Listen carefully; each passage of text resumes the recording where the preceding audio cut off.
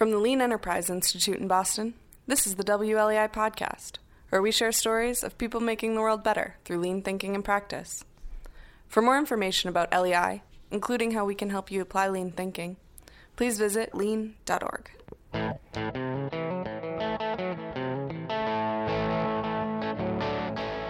Hi there, and welcome to WLEI, the podcast of the Lean Enterprise Institute. I'm Tom Ehrenfeld, an editor with LEI. Many of us in the lean community are passionate about the appeal of making work better. But what if in order to do so, we need to simply ensure that, to borrow from the Hippocratic Oath, work does no harm? If you buy the lean principle that before you can make improvements, you must create a semblance of stability, then surely you would imagine that before you can make work better, you must start by making it safe and healthy. That's the subject of our guest Jeffrey Pfeffer's new book, Dying for a Paycheck, published earlier this year by Harper Business.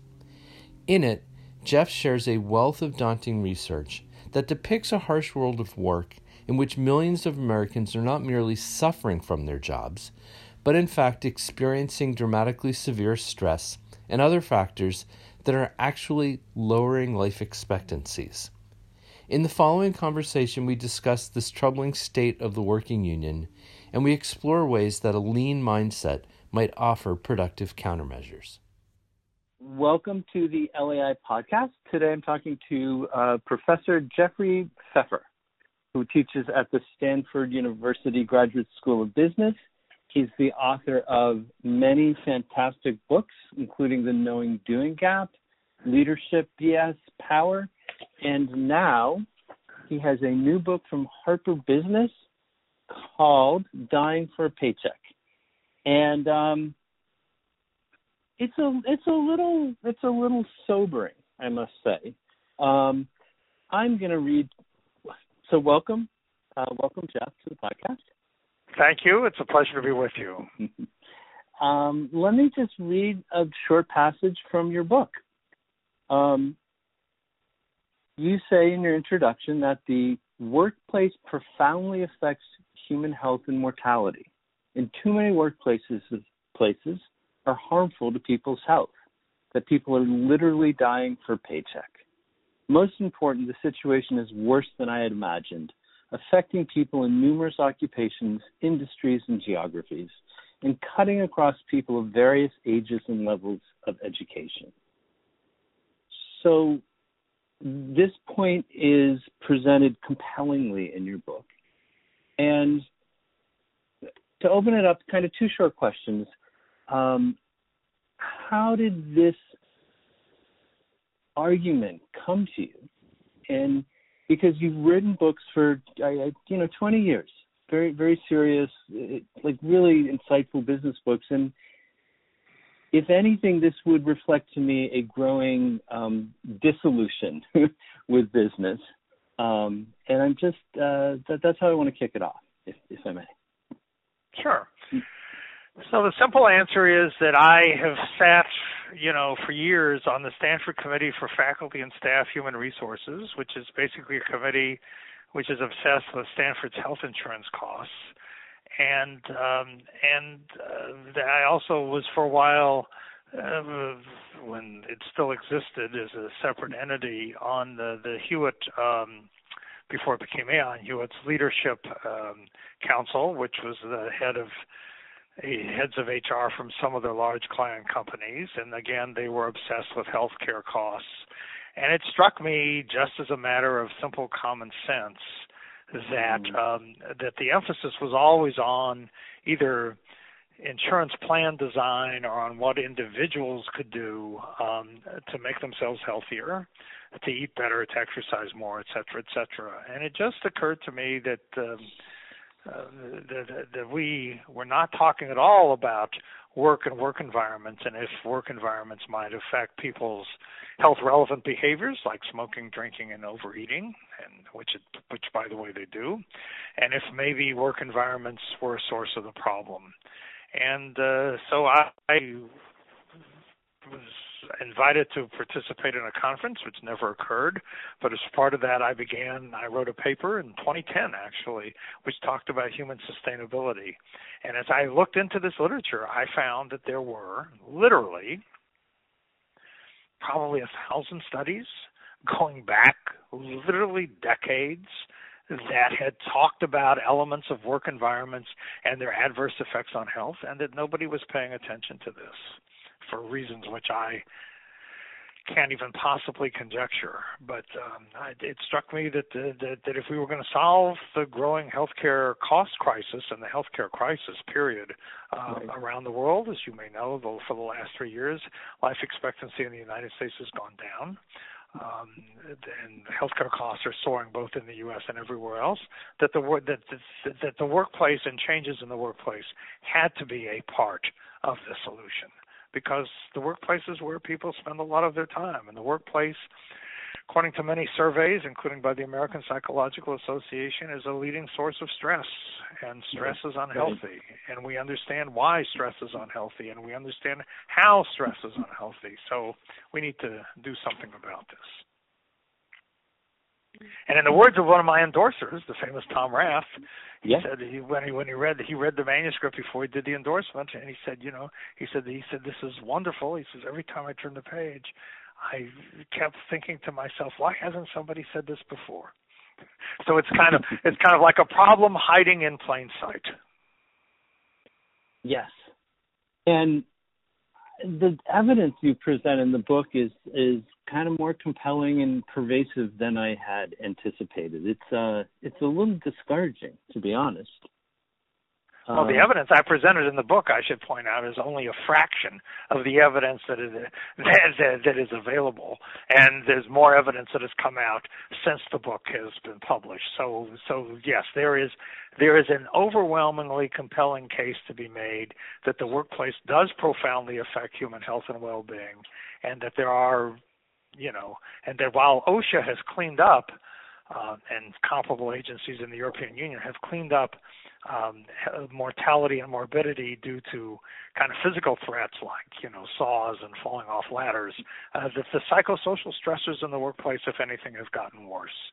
And the costs are enormous to both individuals and to companies and to society.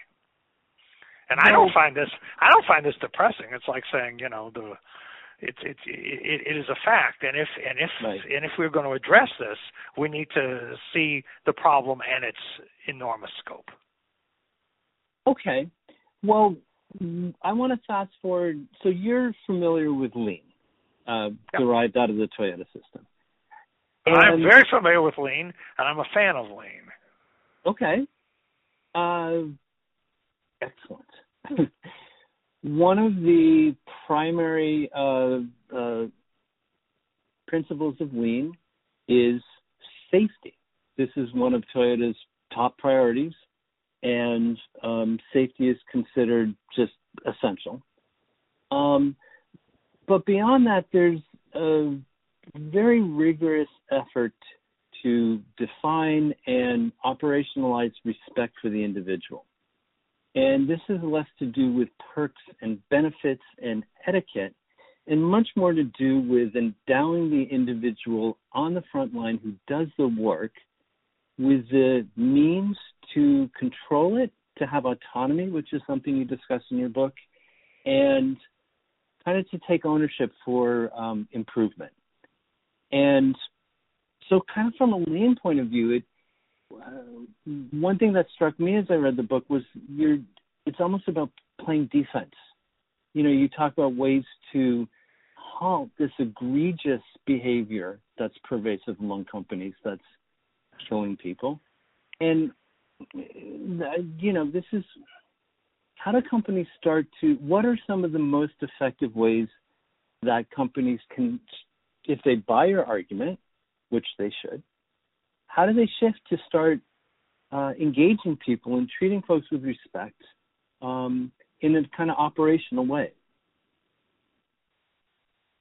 Yeah, it's a good question.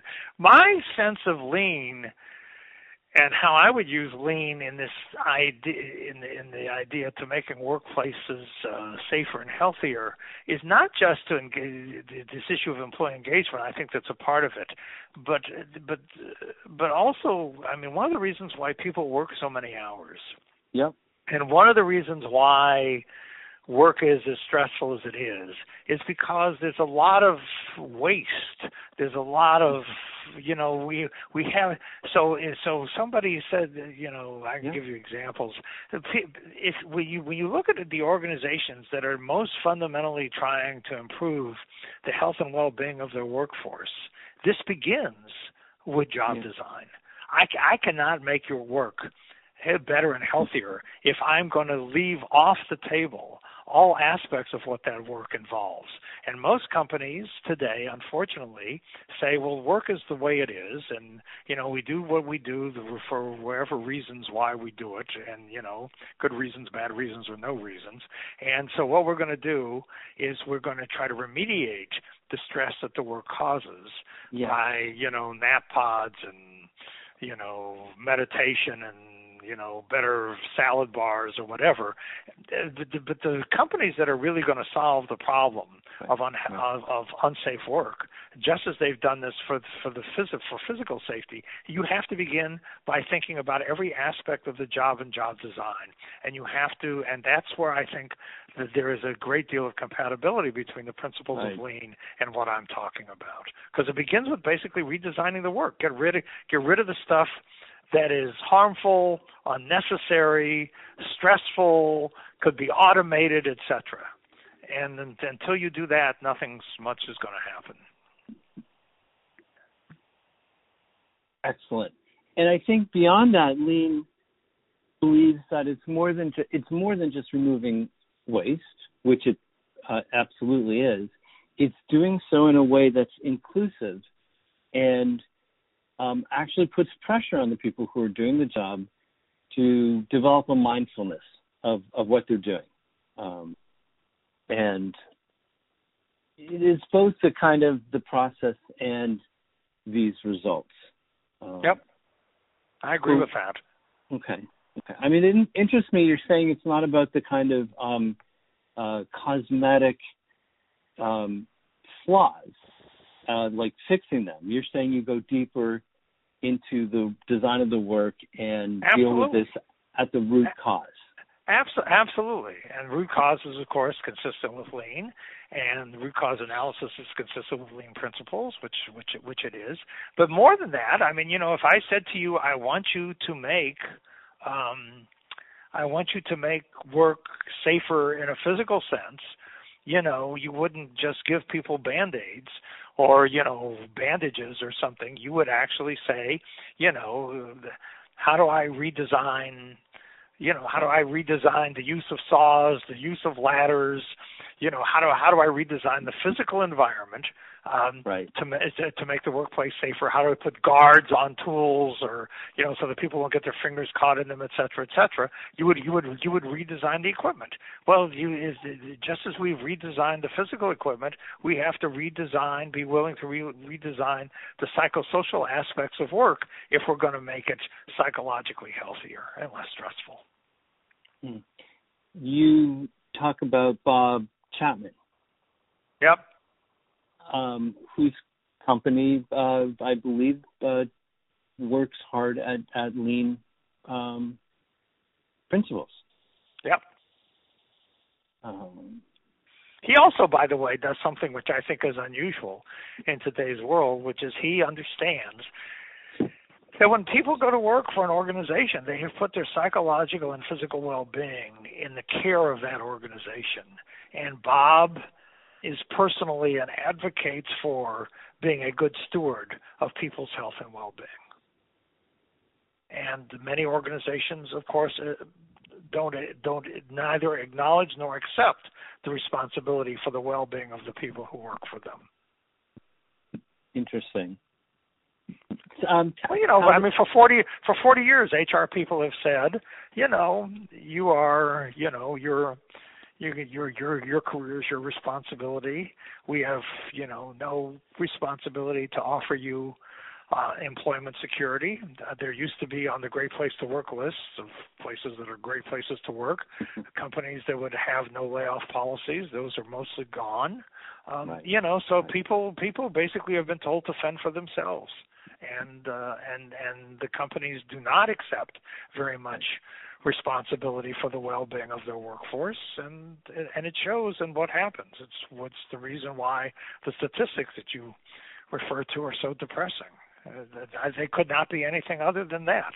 I mean, if I say to you, I don't care about your well-being, I'm not going to measure it. I'm not going to take care of it. I'm not going to, do anything about it. That it's one of the principles of the quality movement is that things that get measured get some attention and get improvement, and the things that are ignored get worse. So I can't understand why anybody is surprised that the condition of the workplace in terms of its psychosocial aspects is as bad as it is. Nobody's paying attention to it. So one question I had is basically at what level? I mean, you just mentioned job redesign, and it feels to me like there's a more sustainable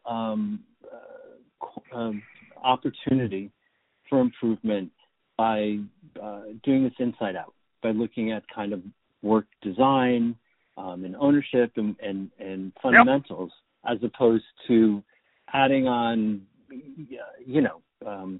perks and benefits that simply watch your diet or so forth. What would you say are some of the most doable, understandable ways that company leaders, how do people tackle this issue?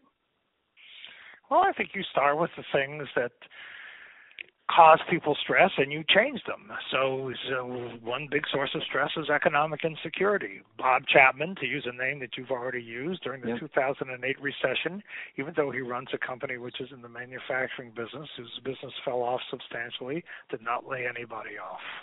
Let's mention he's CEO of Barry Wehmiller. Yep, that's correct. Whole Foods laid off fewer people than Stanford University did. Howard Behar left the board of Starbucks because of their laying so many people off during the 2008 recession. So economic insecurity is an enormous source of stress, and it is relatively easy to not use layoffs as the first, second, third, and fourth response to any kind of economic stringency. That's number one. And number two, it is relatively easy, and there's evidence that suggests it's actually more profitable to provide people their work schedules in advance so they can balance their other obligations and they know what their income is going to be. There was a study, I think, that said that when the Gap provided people stable schedules, their sales went up, which is not surprising because people need a steady income and they need to understand when they're going to be working. So it is possible to address economic insecurity by giving people some certainty about their schedules and some protection against job loss for things that are not their responsibility. It is certainly possible, and there's been a ton of studies about this, and as you know, the U.S. lags behind every other industrialized nation on this dimension, to make it possible to work and have a family at the same time. You can give people paid leave. Some companies have started doing that. Some states are starting to require that. You can, make accommodations for people. You can provide on-site daycare. You can provide various forms of assistance to people so they are able to balance work and non-work obligations, which is an enormous source of stress. It is certainly possible to give people more job autonomy, which you've already alluded to. We've known for 40 years or 50 years or maybe even 60 years that more job autonomy leads to higher levels of motivation and employee engagement. You can, stop micromanaging people. You can cut down work hours. The Economist magazine and the OECD have these wonderful charts in which it shows work hours by country and productivity by country, and of course the relationship is quite linear and it's quite negative, that the more hours the country works, the lower the per hour productivity. And this then has been a finding that has been found at the industry level of analysis as well. And so, you can stop having people work beyond the point when they're exhausted. I mean, as Jim Goodnight, the CEO of SAS Institute, largest privately owned software company in the world, will tell you, if you've worked, if you come to work in the morning and you work 8 hours, at the end of the 8 hours, you're probably not going to be at your best. Go home. And he leaves the workplace every day at around 5 himself. I mean, the idea, if I said to you, Tom, I want you to, you're going to get operated on by a surgeon who's been up for 25 hours straight, you would probably be a little nervous, as you should be. I mean, in many professions, including truck driving and airline pilots and the medical profession, we try to limit hours because we understand that beyond a certain point it becomes literally unsafe. So this idea that people are going to do good work when they're working 60, 80 hours a week is just insane. There's no evidence for this. And so you can change the things that are causing people stress and ill health. And it's not that hard to do. Well, could there also be, just a broader question, that it's the wrong countermeasure? That some of the jobs that people need to make less lethal might be jobs that shouldn't exist at all? That maybe we need better jobs somehow? And I know that's very abstract and pie in the sky, but I'm just kind of maybe. I don't know. I mean, some of these jobs, I suspect, artificial intelligence or whatever will automate. But certainly, you could look at what jobs there are. I mean, ironically, one of the things that affects people's health and is one of the elements of stress, particularly for the U.S. workforce, is financial stress. And the Fed statistics on the proportion of people who couldn't come up with $400 for an emergency or are living paycheck to paycheck. And by the way, I've read a report recently that suggested that people living paycheck to paycheck include people who are making as like $100,000 a year. So it's not just low wage people who are under financial stress. But certainly we know that there's a relationship between salaries and health. And one of the questions we might ask as a society is whether we want to be the low-wage nation that we are. Because believe it or not, compared to many of the countries in the developed world, the U.S. pays relatively poorly. Not our CEOs, of course, but the regular workers. Well, one of the most powerful books I've read in the past 2 years is Makers and Takers by Rana Faror. Have you read this? What? One of the best books I've read in recent years is titled Makers and Takers by Financial Times journalist Rana Faror. Yeah, no, I have not read it.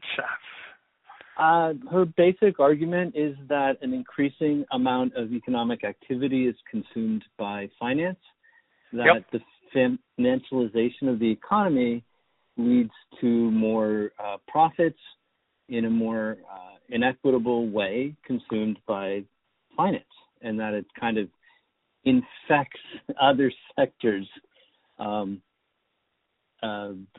subsequently. And so I thought of that book as I was reading this one. No, that's certainly the percentage of GDP that goes to labor is really quite low, and much lower than it has historically been. And the percentage of the GDP that has gone to profits has gone up. It's one of the reasons why the stock price is so high. Stock prices are so high is that it's not that the companies are making more money, but one of the reasons why they're making more money is because the share of economic output going into profits is much higher than it has been. Okay. Well, I'm still going to try to wrestle this back to a positive, lean view of the world, and ask kind of in a different way, what if we think of operational practices, organizational policies that counteract these pernicious things that are killing people, tell me, more than kind of limiting hours, or what's the kind of way that the manager has to start thinking differently about the people? Well, it goes back to what I said before. The manager needs to understand in a way that some people would think of as paternalistic, but I don't, that they are responsible for the health and well-being of their workforce. So, I am on a mission, though I'm probably going to fail at this, to find a district attorney who is willing to arrest the CEO when they do a layoff for murder. I think it only happens in Law and Order, the TV show. But by the way, the evidence is enormously clear that layoffs kill people. The suicide rate goes up 2.5 times. Cardiovascular disease goes up. Depression, which by the way leads to ill health, goes up. So if I came up and shot you, I would be arrested immediately. If I lay off thousands, or in the case of 3G with Heinz Kraft, 15,000 people, which is going to result in enormous numbers of excess deaths, people think that you're kind of a capitalist hero. And I would like that to change. And I'm hoping that eventually that we will see litigation, because this is not going to change by companies voluntarily doing anything. This is going to require legislation, regulation, and litigation. And I'm hoping that we will see at some point something comparable to the tobacco industry litigation, literally. I mean, because the evidence is as strong as for these workplace practices as it was for tobacco. I think we need to hold companies accountable for what they're doing to their human beings who've entrusted their lives to them. Interesting. And it just also feels like we're kind of swimming against the tide. Take a company like Whole Foods, which you were talking about 20 years ago, for their kind of team practices and they're now part of Amazon. And Professor, what do you make of? I'm curious what you make of that. What does that say to you? Well, it says to me that And by the way, if you saw the speech that the famous, what's his name? Who's their CEO? You'll remind me. Bezos. Jeff Bezos or John Mackey? No, John Mackey. When John Mackey, I think prior to the deal closing, but after it had been put in play, if you will, gave a talk in which he said, I think we may have taken care of our employees too well. Meaning that times were going to get worse, which I'm sure they have. Yeah. So, I mean, it is, yes,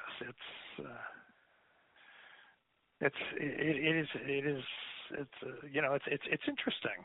I mean, Amazon I can't even believe this, but anything is possible, is listed in the Wall Street Journal in a supplement as a company that is number one by some list of best companies produced by the Drucker Institute. And the comment that I and many other people have made is that Peter Drucker is turning over in his grave, because Amazon is completely inconsistent, except in its emphasis on customers, with the principles of Drucker. I mean, Drucker was somebody who I had the privilege of meeting and knowing, and he was very concerned about employee well-being. Right. So we have made heroes out of organizations that are notorious. I mean, David Streetfield and Jody Cantor have written articles about Amazon and their white-collar thing. There are a ton of articles about the Amazon. It's, Yeah, and the irony is that Amazon is actually fairly lean in many of their organizational practices and how they address problems and attack them and have a discipline of continuous improvement. But they do so, it appears, occasionally, or more than occasionally, by making people into instruments of the Amazon machine. Absolutely. Yeah, and that to me feels a little discouraging, because they are arguably the most successful company of the past decade, and their HR policies are not looking encouraging. Nope. But that's because of how we've defined success. I think we need to make human life and human well-being at least as important as economic outcomes. I mean, what does it profit us, to have a fabulously high GDP if life expectancy is diminishing? What does it profit, us as a society to have high stock market with a suicide rate that's up 70% in the last 8 or 9 years, with a widespread depression, et cetera? I mean, we need a much broader definition of what success looks like. And certainly, I would think, if I say to you, what's the old Jack Benny joke? The money or your money or your life? Right. I mean, for a country. And this was said to me by a very conservative Catholic woman. She said, for a country that talks about being pro-life and pro-family, your country, talking about us in the United States, she's a Spanish woman, she said, you're a country that doesn't seem to value life or families at all. We only value life until it emerges from the womb, and then, boy, you're on your own. Yeah. And this infects the daily operations of the multitude of our companies. Yep. Okay. On that happy note, I think we can try to keep this to a manageable half hour. Perfect. And Professor Jeffrey Pfeffer let us mention the book Dying for a Paycheck. It's excellent. And I want to thank you. Thank you. It's a pleasure talking to you. Good luck.